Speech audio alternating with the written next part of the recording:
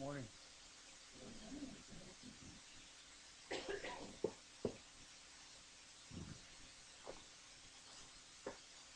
If you're wanting to get your Bible open, you can open to Luke chapter 10. You're turning there. It's okay to keep your eyes open. I want to pray. Keep your eyes open while I'm praying, but don't ever let the kids catch you praying with your eyes open at the dinner table. Honey, I saw you, right? While we were. So how did you know? It's kind of a dig. Father, one, and Holy Spirit, in you there is no disagreement, no incontinuity. There's total righteousness.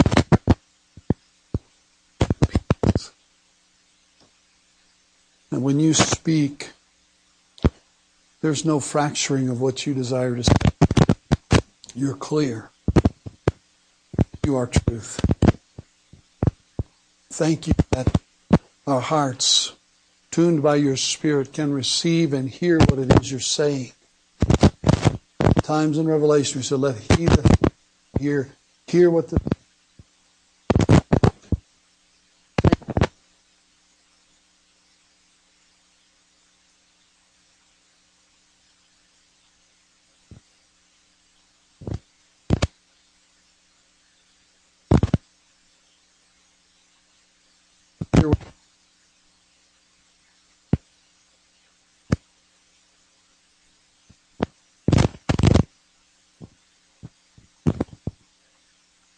Becoming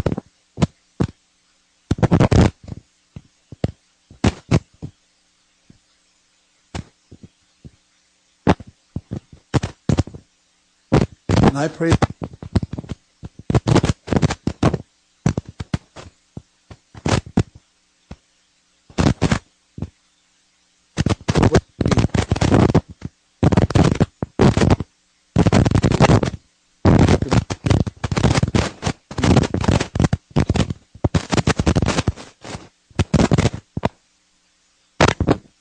I always have this effect that I can change or do whatever. I'm always tempted when they do that, go, jerk around like they're doing something back there. Are we okay? Back, I has to go old school with the lapel mic. We don't even wear lapels anymore. So.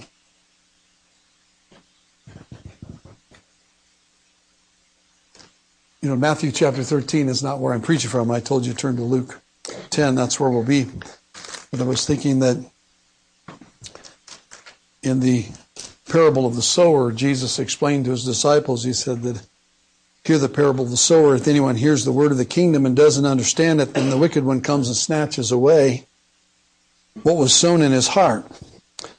And this is he who received the seed by the wayside. But he who received the seed on the stony places, this is he who hears the word and immediately receives it with joy.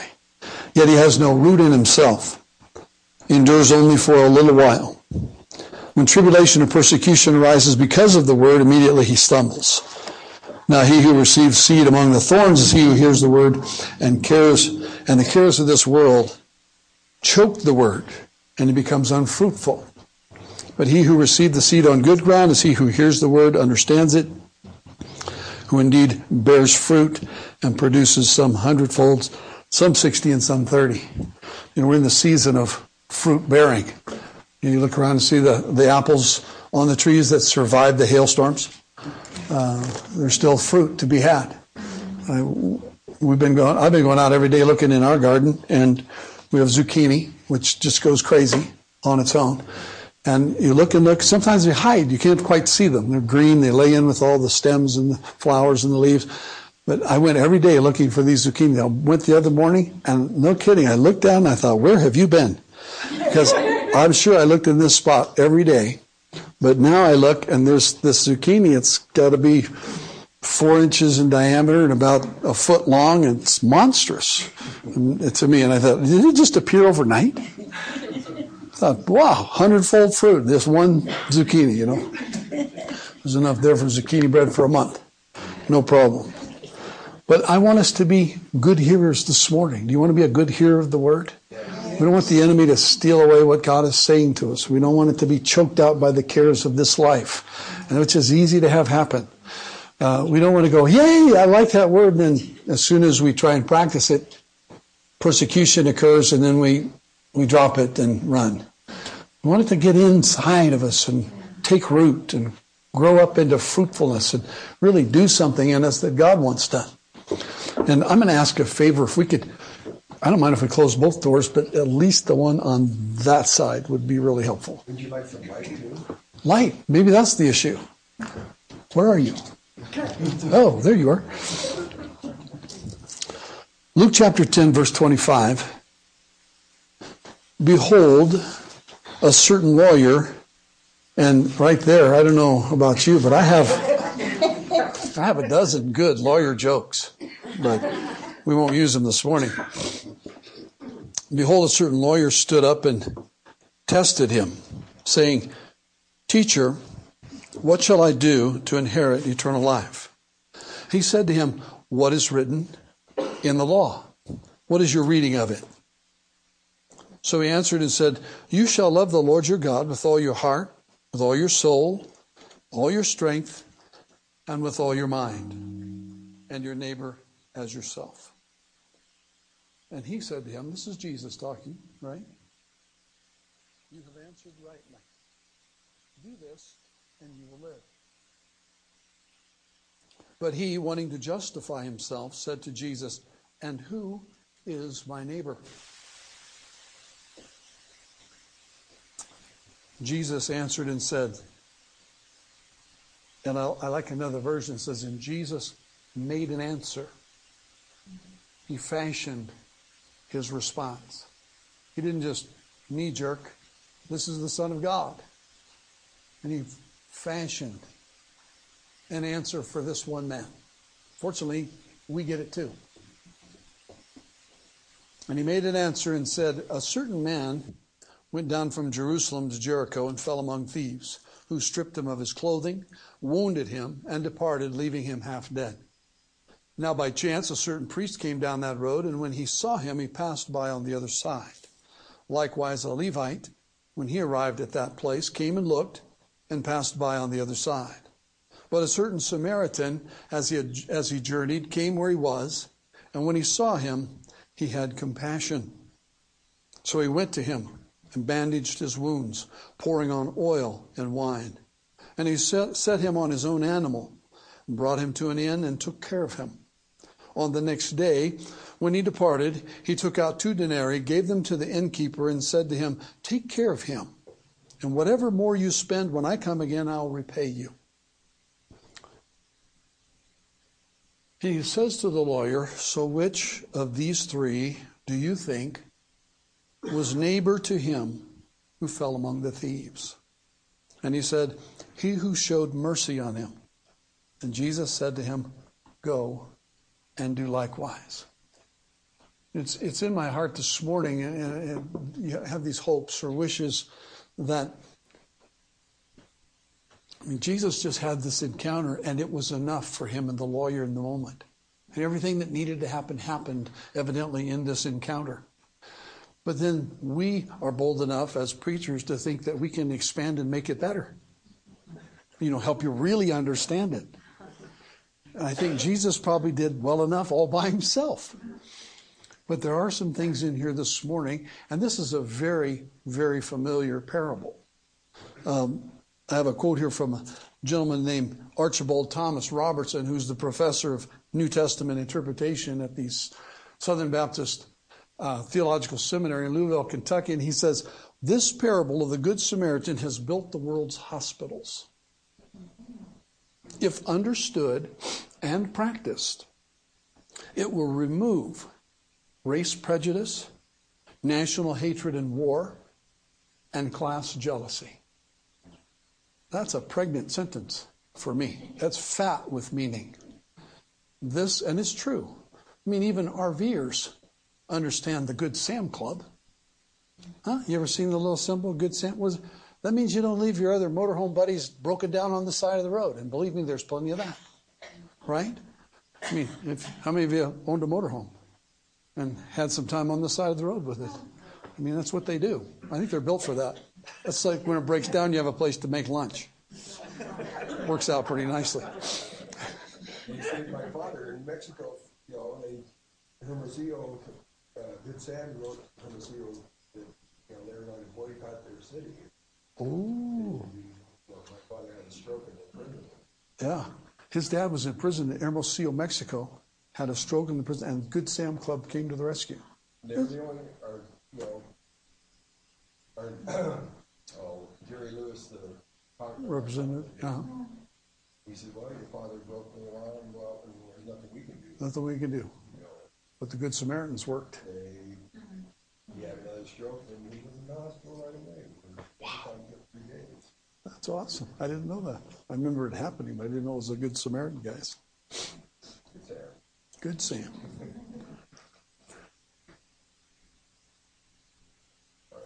No, that's fine. What I would like for us this morning, these 4 things, to understand the passage. It's not hard to do. But the question should be asked, do I really know what happened here? We've heard it, we've read it, we assume we understand it, right? I mean, that's bold of us, but that's okay. We should be confident in our approach to the Word of God. Second, we might identify ourselves in the parable. Are we one of these people? Are we acting like any of these people? Are we like the priest? Are we like the Levite? Are we the Good Samaritan? Or are we the wounded person? I heard the word of the Lord this morning speaking to some of us saying, hey, I want to work and make you one. I want to build you together. I want my love to bring you together like in unity and family. And I heard allusions to brokenness being repaired and God desiring to put us back together in the brokenness that we carry. Anybody not broken here this morning? I'd see no hands. In other words, we can all admit there is some brokenness to us. And God is so interested in repairing us and restoring us and putting the pieces back together. And it's like that, I think it was Patsy Claremont that had that vision. The Lord asked, what do you see? And she says, I see this cracked pot. It's a vessel, it's a vase that's been all patched back together. He said, and then I see a light descending down into it. And he says, well, now what do you see? And she says, well, now that the light's inside of it, I see the light shining through all the cracks and the little holes where it's been put back together. And he said, Patsy, that's you and me. I shine through you best where you've been cracked and broken and repaired. It's not that you're perfect.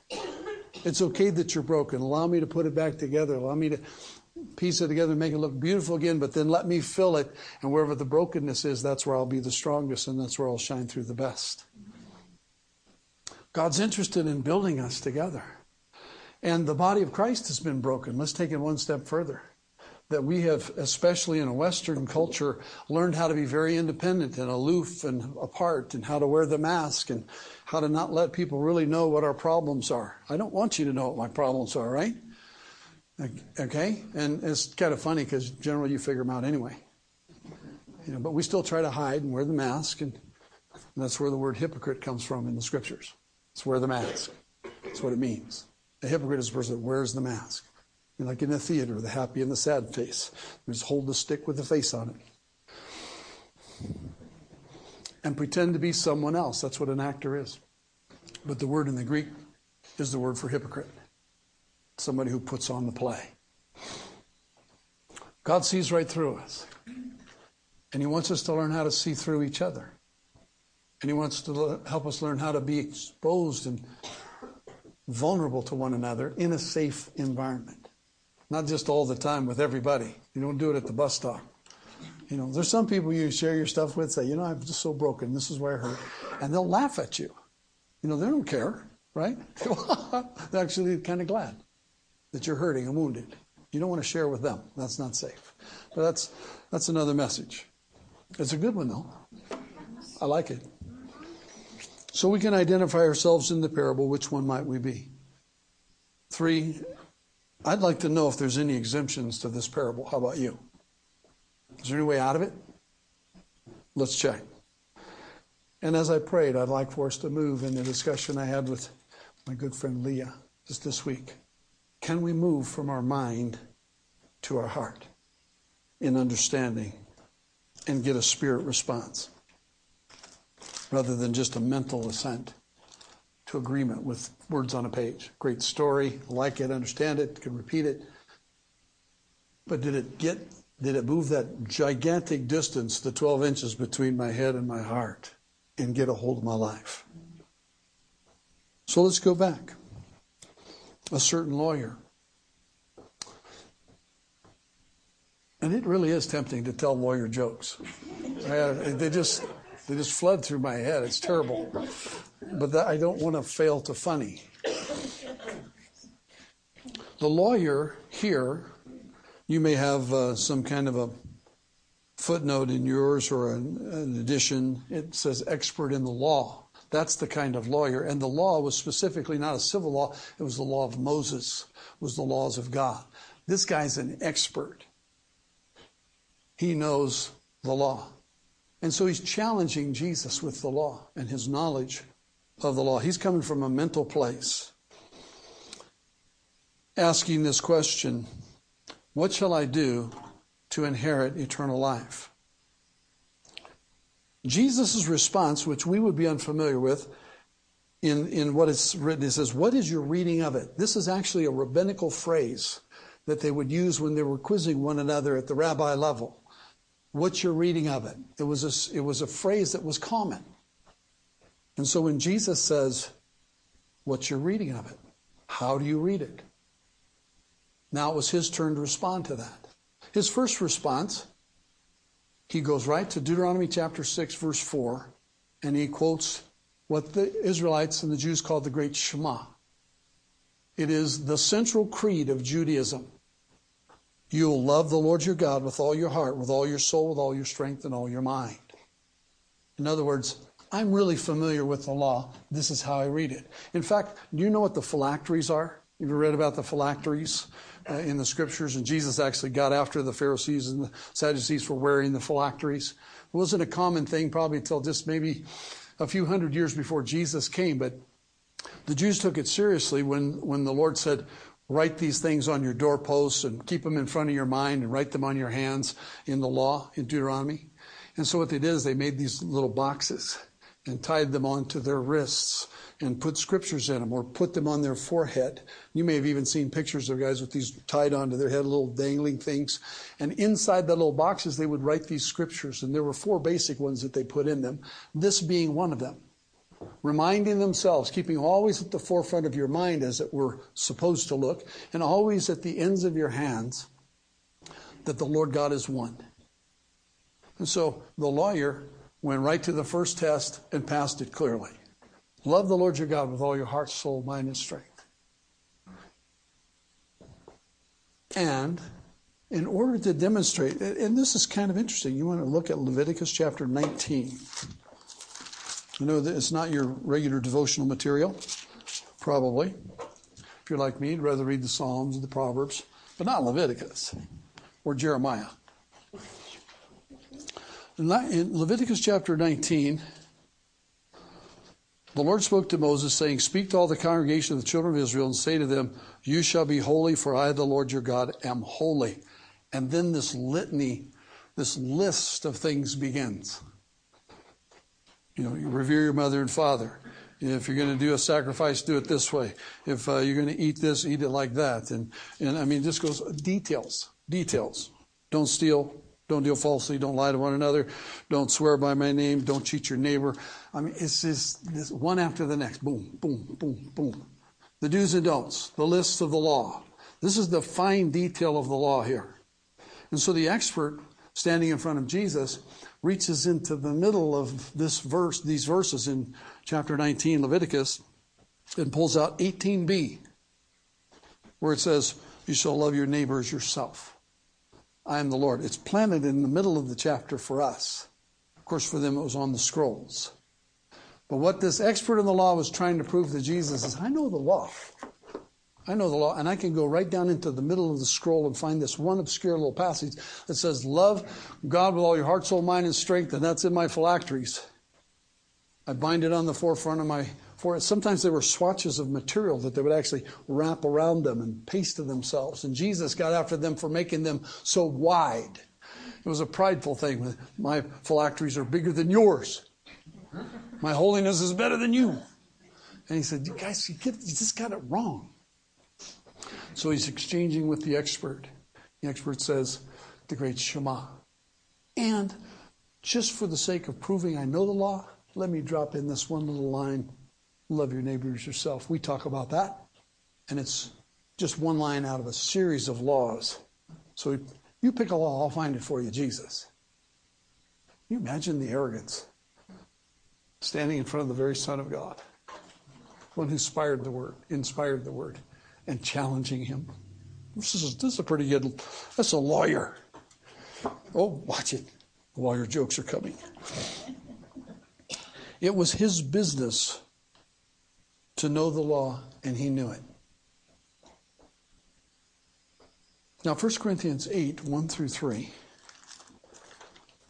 is a little bit of proof texting on my part, but I think you'll forgive me. But let me read these 3 verses. Now, concerning things offered to idols, we know that we all have knowledge. Knowledge puffs up, but love edifies. If anyone thinks that he knows anything, he knows nothing, yet as he ought to know. But if anyone loves God, this one is known by him. This is what came to mind as I was reading this expert. Boy, knowledge puffs up. Pride and look at me. But love builds up. And this word edifies means it's the same picture, just digs way down deep and starts a foundation where you can't see it. So that by the time that foundation is up to the surface of the earth, it will hold however much needs to be built on top. You see the skyscrapers and you think of the foundation that goes down into the earth to hold those things up. That's what this word means, edifies. Love edifies. Love digs deep and builds into us that which will hold us up as we walk above the earth. It doesn't puff us up.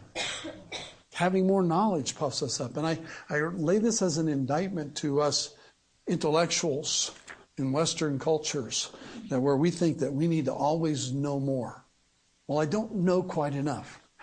I would submit to us that everybody in this room knows enough to go to a third world nation or a developing country and be a missionary starting tomorrow. We know enough of the Bible. We know more than we'll ever obey. We're going to be held accountable for these things.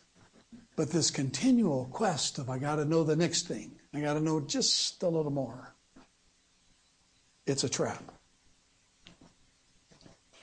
And this lawyer is setting his own trap. It's beautiful. It's beautiful. His first question, when you think of a court scene where the lawyer's going to come with his first volley, he said, what must I do? We are so susceptible to this sentence in the way I'm indicting all of us. You're going down with me today, okay? Men are especially prone to this question, ladies, and you know it. When something goes wrong at the house and you're tearing up and you're crying and we don't know what it is, we always want to know what can we do. We think we can get a wrench out and twist it and fix it. We think we can put a screwdriver on it and make something better. And it doesn't work. But we're prone to this. And this lawyer puts it right in front of Jesus. I almost hear Jesus say, this is going to be so easy. The lawyer's missed it already. What can I do to inherit eternal life? The premise is immediately wrong. So when Jesus says, how do you read it? And he responds with the Shema and the law that he did. Jesus simply answers, you have answered rightly. Do this and you'll live. Do this and you'll have eternal life. Now, what you and I don't get from the original languages in this passage, and is very important to me today, And if you get one thing today, let it be this. What this actually says, it's called a present imperative sentence. Jesus is saying, keep on doing this forever, without fail, and you will earn for yourself eternal life. You can do it all on your own. You can get eternal life by yourself. All you have to do is keep the law without fail forever. That's what Jesus' simple sentence. The lawyer knew what he was saying. You and I don't get this out of this parable. It's not that exposed for us. We have to dig in to understand this. And that's what I found when I read this. I thought, oh my goodness. Jesus is turning the tables on this expert. He is calling him, putting his feet to the line. What must I do? In all my knowledge and all my understanding of the law, show me what I need to do. Jesus said, it's real easy. Just do what you said. All the time and never fail. Love God with all your heart, soul, mind, and strength, and love your neighbor as yourself. Just do that all the time. Never fail. And you'll walk right into eternal life. Well, the lawyer's on his heels. Nobody can do that. Right? Nobody can do that. So, he's a good lawyer. He has another question. Okay, I'm looking for the loophole. Well, then who is my neighbor? That's what his response was. Who's my neighbor? Jesus, you have to define this now. He already knew, as the expert in the law, and you would know too if you were a Jewish person, that they had already for centuries defined who was the neighbor. They had it down to a science, and it excluded everyone who was not a Jew. All the Gentiles were not included. Anyone who was not a, quote, person of the covenant, not an Israelite, not a person who knew the covenants of God. If they weren't associated with the covenants of God, then they were excluded as neighbors. So Jesus, it's your turn. Who's my neighbor? They both already knew the answer. But this is a great exchange. And so Jesus makes the answer. I can't put words in the mouth of Jesus. That is so hard to do. I can't even get the tone of voice to read the scriptures right sometimes. How did this go down? But here's Jesus, who, above you and I, loves the lawyer. Right? Can't overlook the fact that God so loved the world, he even loved this guy. He loves him and he goes, his heart is wrong. He's all caught up in his brain. He's got it all figured out and his pride is blocking the way. So I'm going to make a personalized answer for him. And may I insert that you and I, when we face our most difficult challenges, God loves us so much that he will make a personal answer for you. You're not in some trouble he can't figure out. You don't have a distress he's unaware of. The Bible says we have a great high priest who is familiar with all of our temptations and struggles. And he feels for us. And when he looks at us and he says, your heart is broken, your thinking is wrong, let me make an answer for you. That's how intimate God is. And he's intimate, him and this lawyer. I think it's so wonderful that Luke, the doctor, is detailing this for us. And that God included this one time in the body of Scripture, this one parable.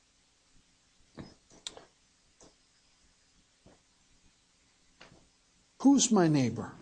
So the answer, well, there was this guy. Did they say that even to this day, the road to Jericho is just as dangerous as it always has been? It's only about 15 or 20 miles long. And it's still not a safe thing to travel. It doesn't make me want to go there. Or be a tour guide. And we know the parable. I think we're all very familiar with it. But Jesus lines it out for this guy. The priest comes. Now, the priest was charged with the responsibility of showing people the way to God, being in communication with God. The priest's responsibility, I like the way it was stated, was to stand before God and talk to God about men and then to turn and begin to talk to men about God. This was who they were. They were the go-betweens. So the priest comes, the one who should have compassion, the one who should know to take care of people, the one who is all about redeeming mankind, comes and passes by on the other side. Why? Well, he also knew that if he touched the guy, he would be ceremonially unclean. He would no longer be able to perform his duties at the temple, and he had a job to do. So let's just summarize for him that he just didn't want to get his hands dirty because he had to go do his work. He had to go be holy for God, and he missed the point. So Jesus gives him that. Then he says, here's the Levite comes by. Now the Levites was a whole tribe of people, right, that belonged to God. God made it, he actually bought them. He redeemed them for himself. Out of all the tribes of Israel, said, this tribe is mine. They have no inheritance but me. They are solely mine and I am solely theirs. We're about being together.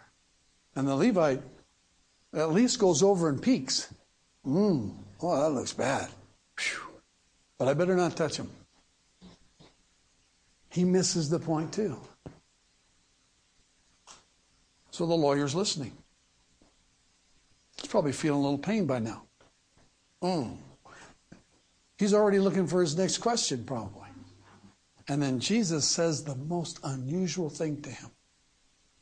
And then there came a Samaritan. A Samaritan's in the story? Are you kidding? Look at John chapter 4. A Samaritan. How did he get in here? This isn't going to work out well. In John chapter 4, and just the little history here. Therefore, when the Lord knew that the Pharisees had heard that Jesus made and baptized more disciples than John, though Jesus himself didn't baptize, his disciples did, he left Judea and departed again to Galilee. Now, do you know your geography a little bit? Israel, a little kind of long box like this. I know you can't see this on the recording, so lift your hand. No, sorry. Go to the back of your Bible and look at your maps. Judea is in the south, and then Samaria is in the middle, and then above that is Galilee. And you got the River Jordan that runs down. The Sea of Galilee is up in the north, the Dead Sea is in the south. And so it says here, Jesus left Judea and departed again to Galilee, verse 4. But he needed to go through Samaria. Now, the Jews had a route that avoided Samaria because they didn't like Samaritans. And there's a tremendous history of why. The Assyrians, when Israel disobeyed God, he allowed the Assyrian king to come in and defeat them. And then the Assyrian king took the Jews out of Israel and put his own people in there to supplant the country and rule it. And then they intermarried. And so basically a Samaritan is a half-breed, a mongrel. It's a Jew that married a Gentile. And so the Jews said, we don't have nothing to do with those people. They're Samaritans. But here in this beautiful passage it says, but Jesus, he wanted to go from the south to the north, but he needed to go through Samaria. And he was going to take all his Jewish buddies with him. Talk about discipleship on the hoof. This is great stuff. We're traveling with Jesus. We're going to go through Samaria? Really? Where are we going to get something to eat? We don't even eat with those people. I mean, all the objections. But Jesus had an appointment with the woman at the well. And that's another message, a great message. Verse 7, a woman of Samaria came to draw water, and Jesus said, give me a drink. For the disciples had gone into the city to buy food. And then the woman of Samaria says to him, and this is the summary of the Jewish picture of Samaritans.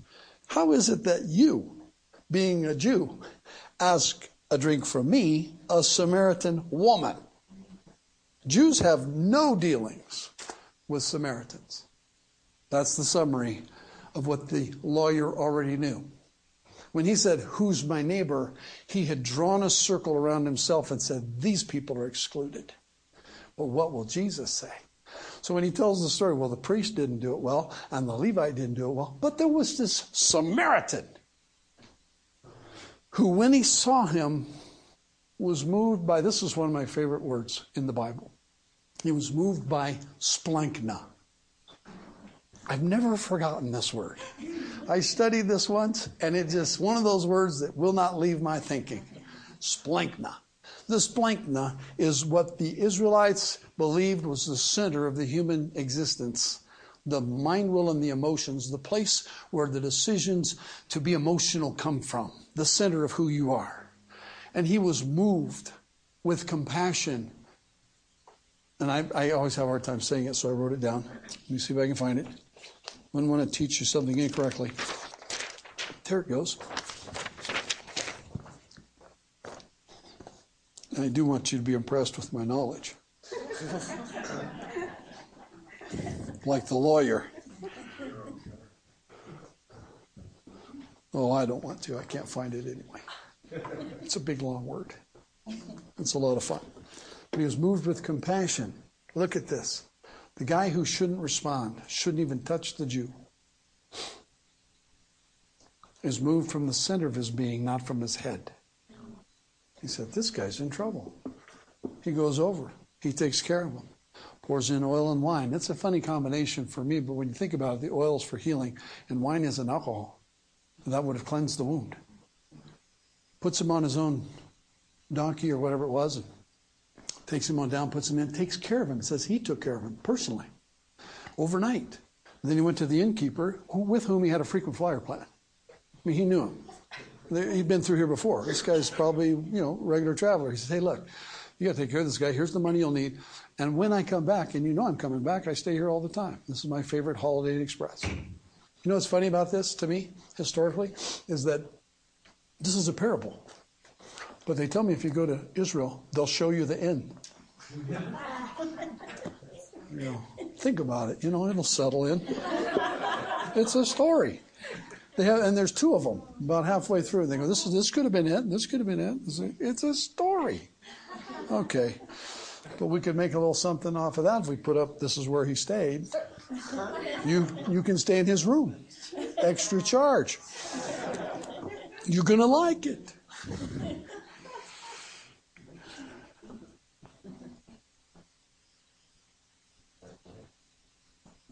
Okay, so this isn't theory anymore. Jesus is saying we're moving beyond theory now. We're moving beyond knowledge. We're moving to the point where someone is moved by compassion. It could be irrational. It might not make sense to your brain to love like Jesus asks us to love. It might not make sense. Jesus taught us to love our spouses, our family, right? He teaches us to love our friends. He teaches us to love our enemies. It's all about God is love, right? He's the lover. God so loved the world. He loved his enemies. And he says to us, if you're going to love, love like I love. Not with your head. Do it with your splunkna. Do it with your innermost being. Let compassion drive you. Learn how to serve others. Go after and help the half-breed, the mongrel, the throwaway, the hurting, the wounded. It never says this guy comes to consciousness. We don't have that in the story. He doesn't even really know what's happening as far as we know. He's out of it. He's being tended to. He's cared for overnight. He maybe hasn't even come to yet. So now you have to take care of him until I get back. Here's the money to do it. But he is still hurting. And he may not even know who's helped him. It could have been, had he known, and he being a Jew that was wounded, had he known the guy was a Samaritan, he might have rejected the help. There's just so many sides to this story. And this lawyer is quick-witted. He's no densoid. He's getting it. Jesus is simply making the answer for him and giving him everything to think about. It's got to be attacking his mind. I don't have a way out. I can't overcome this guy, this Jesus fellow. I'm not winning the argument. And then Jesus lands the bomb. Okay, so now that we've talked about this, which of these three do you think? He goes right for the mind. Do you think? What are you thinking up there? What's that lawyer brain of yours telling you now? Which of these three do you think was neighbor to him? And the classic giving of this parable never seems to overlook the fact that the lawyer asked one question and Jesus answered it differently. Right? Who's my neighbor? But the answer is, who is neighbor to him? It's not, this was the neighbor. Who do you think was neighbor to the person in need? The Bible's got it for us. He chokes. We don't see it, but here it is. He can't even say the Samaritan. He can't get that word out of his mouth.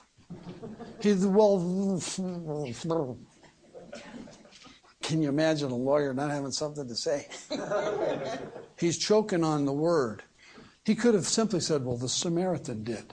Which of these three? The Samaritan. He can't, it won't come out. So he says, well, he that showed mercy. He's still not going to give up in the argument. He's not going to say what Jesus wants him to get.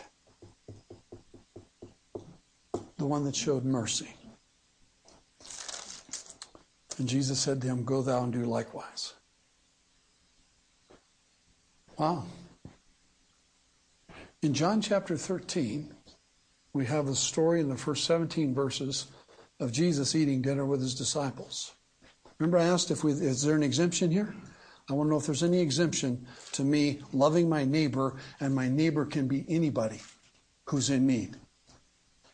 Jesus just pulled all the gloves off on this one. He said, you can no longer draw a circle around Israel and say, only the people inside this circle are the ones I have to love. He said, they're all in your circle of love now.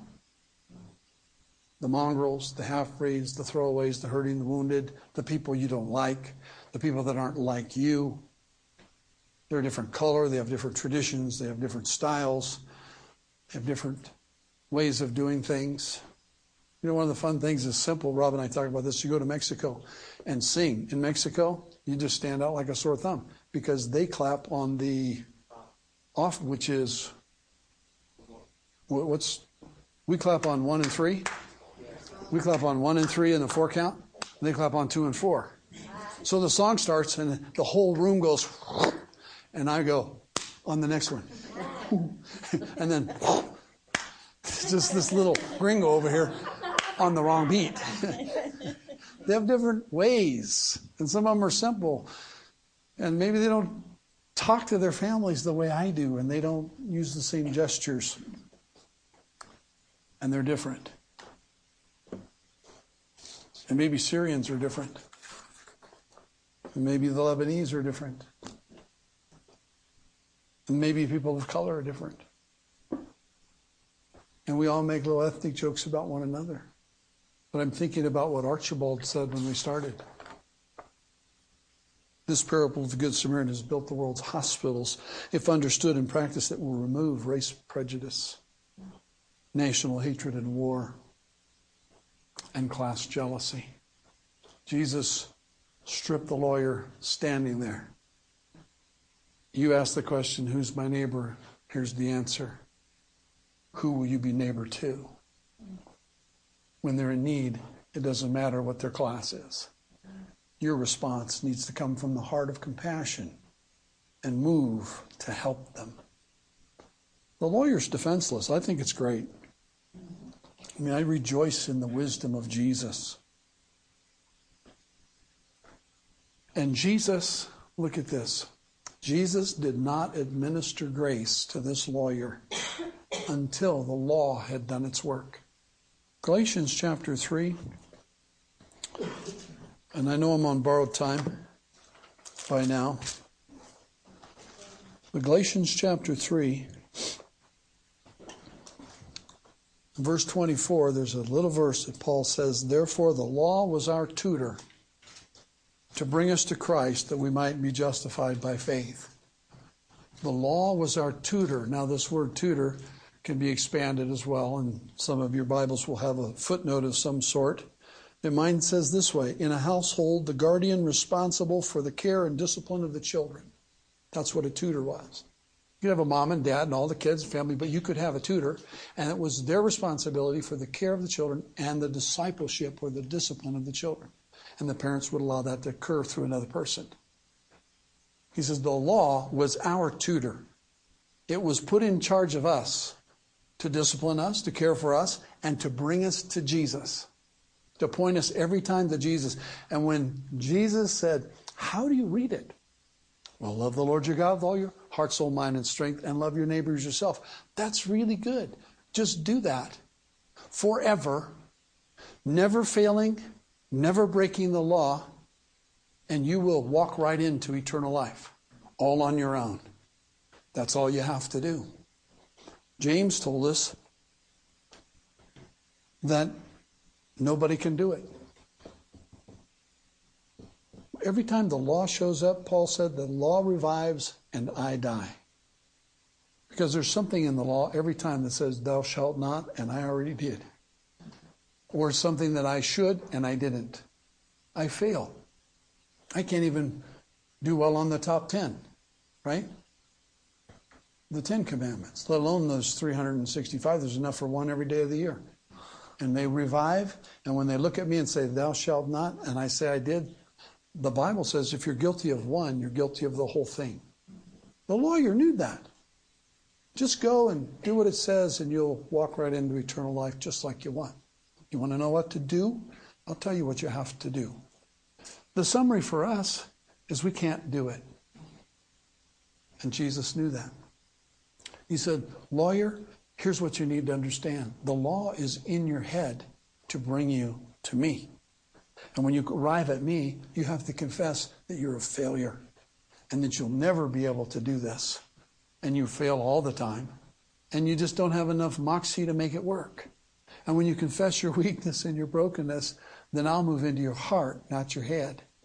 And when I move into your heart, I'll teach you how to be a person full of splankna, full of compassion, and how to move in answer to the needs of the world through love. When Pastor Rob allowed me the pulpit this morning, we talked about this one step closer to Jesus. I said, well, where could we go next in stepping closer to Jesus? Well, I believe that from this parable, we should understand that to get one step closer to Jesus means I'm going to have to get one step closer to people. Somewhere. Right? The body of Christ is a great place to start. At least it's a warm zone. Those of you that are in life groups, you have the opportunity every week, right? Don't you? All week long, and when you get together, you go, I got another opportunity to love somebody now, right? Or for them to love me. Some place for me to be transparent or them to be transparent, and I'm going to maybe shocked when they get open and honest about where they're at. And now I have to respond to that. Not react up here. Respond. Ooh. Compassion. Golly. I used to be really as bad as you. No. It's not the right answer. But now I'm better, and you can be better too.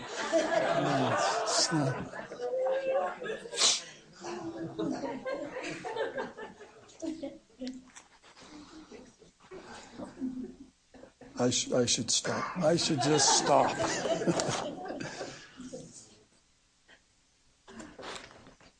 Let me end. Everybody says amen. Let him in. Tell him to stop it.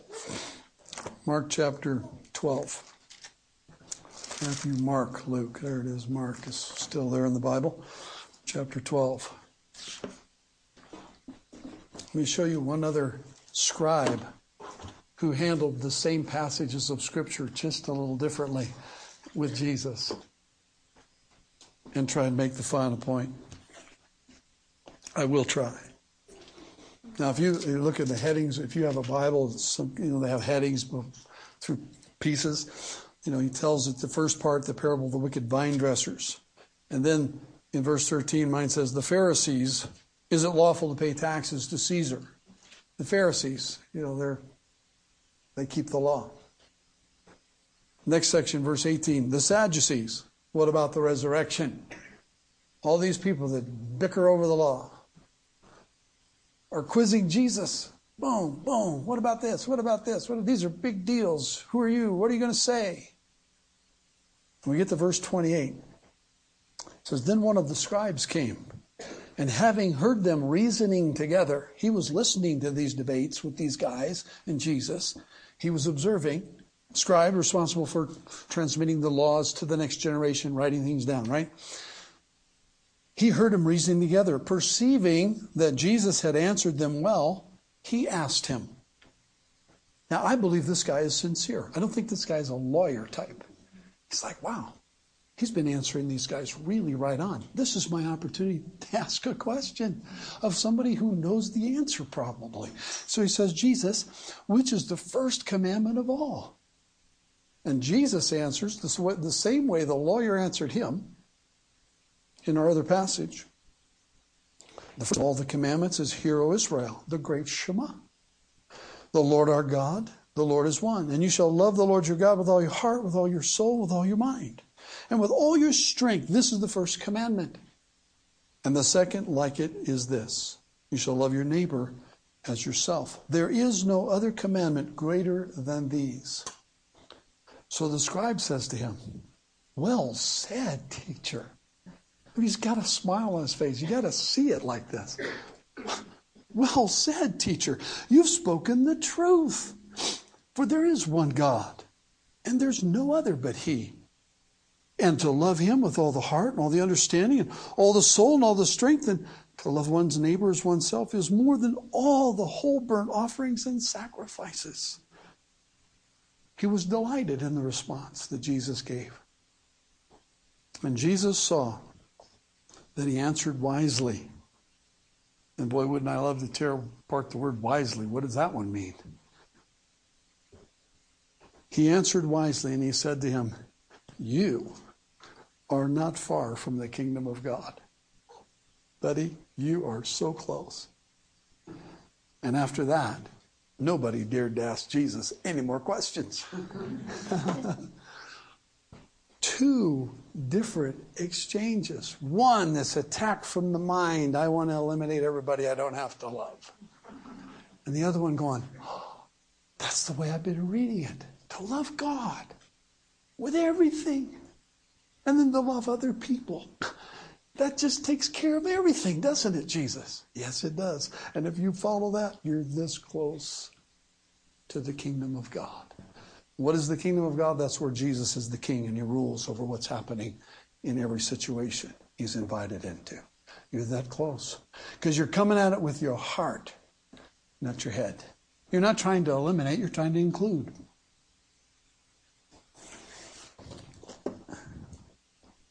So are we talking about just a good set of values? Are we talking about some thoughts? Are we just a few points to ponder this week? Or are these really commands from Christ? Are these expectations that Jesus has of us? Are these some kind of requirement? We have to ask those questions. Is this just a nice thing to read and talk about and discuss on a Sunday morning? Or am I going to get a challenge this week to figure it out? I pray we'll be challenged this week to figure it out. And I hope in the life groups to stimulate you with some thoughts about how you can do that. But it's not all about doing, is it? What can I do? You can't do anything. But you can love God. And you can love your neighbors yourself. And that's going to take care of an awful lot of what you're about. So if you find yourself not loving somebody, you really ought to ask the question, why don't I love them? What is it about them? Why, is it just because they're different than me? Is it their thoughts? Is it the way they approach life? Is there something that God wants to work in my spirit so that I can love them? Do I need to love them beyond myself? Do I need to love like God loves just because? And then I see Jesus hanging on the cross in pain and agony, and he loves those guys. Whew. That's a tough one. But God does it, and he invites us to be like him. And he says he'll fill us with himself. He'll allow the Holy Spirit to dwell in us and give us the ability to do what we cannot do on our own. We can go beyond this. We can grow bigger. He can build us together if we'll begin to love one another. John 4:7 and 8. 1 John 4:7, 8. Love is of God, and everyone that loves knows God. Right? Let's love people. That's how we'll get one step closer to Jesus, looking through them. Letting them look through us. I was reading a story this morning about a little crippled boy that was on crutches, and his way of begging or making money had a little basket full of fruits and things that he would sell at a train station. And the crowd was there, and he was trying to make his way through on his crutches and holding his basket at the same time, and some business guy bumped him, and his apples and stuff went splattering everywhere, and the guy stopped just long enough to say, "What are you doing getting in my way?" And went on to his train. And this little guy's down on his crutches, and another guy noticed what had happened. He came over and helped him get all things back, gathered up, put them in his basket, reached in his pocket, put a little money in his little cup, and said, "I hope that takes care of your inconvenience this morning." And then he went on his way. As he was going, this little guy calls out. He says, "Hey, mister, are you Jesus?" He said, "No, I'm just one of his followers." Don't you want that reputation? To be like Jesus enough to have somebody ask, "Hey, are you Jesus?" Father, would you make us like yourselves? Yes, you would. I know the answer. It's kind of rhetorical. You want us to be like you. We are your children. You've given us the privilege of being in your family. And we'd represent you. We wear your name everywhere we go. Make us living letters of truth this week. Put in us your Spirit. Fill us. Forgive us. Restore us. Put us back together, individually and corporately as a body, and teach us how to love our community, how to love one another, and so fulfill the royal law of Christ. Teach us your ways. Help us walk paths. And Lord, I do pray that you will take this well beyond our minds and put it in our hearts. In Jesus' name. Amen. God bless you. Thanks. Thanks, Pastor Rob, for the shot at the pulpit. Have a great day. You're still not late for lunch. With his mighty arms, when you call out his name, he will come save. Oh, he will come and save.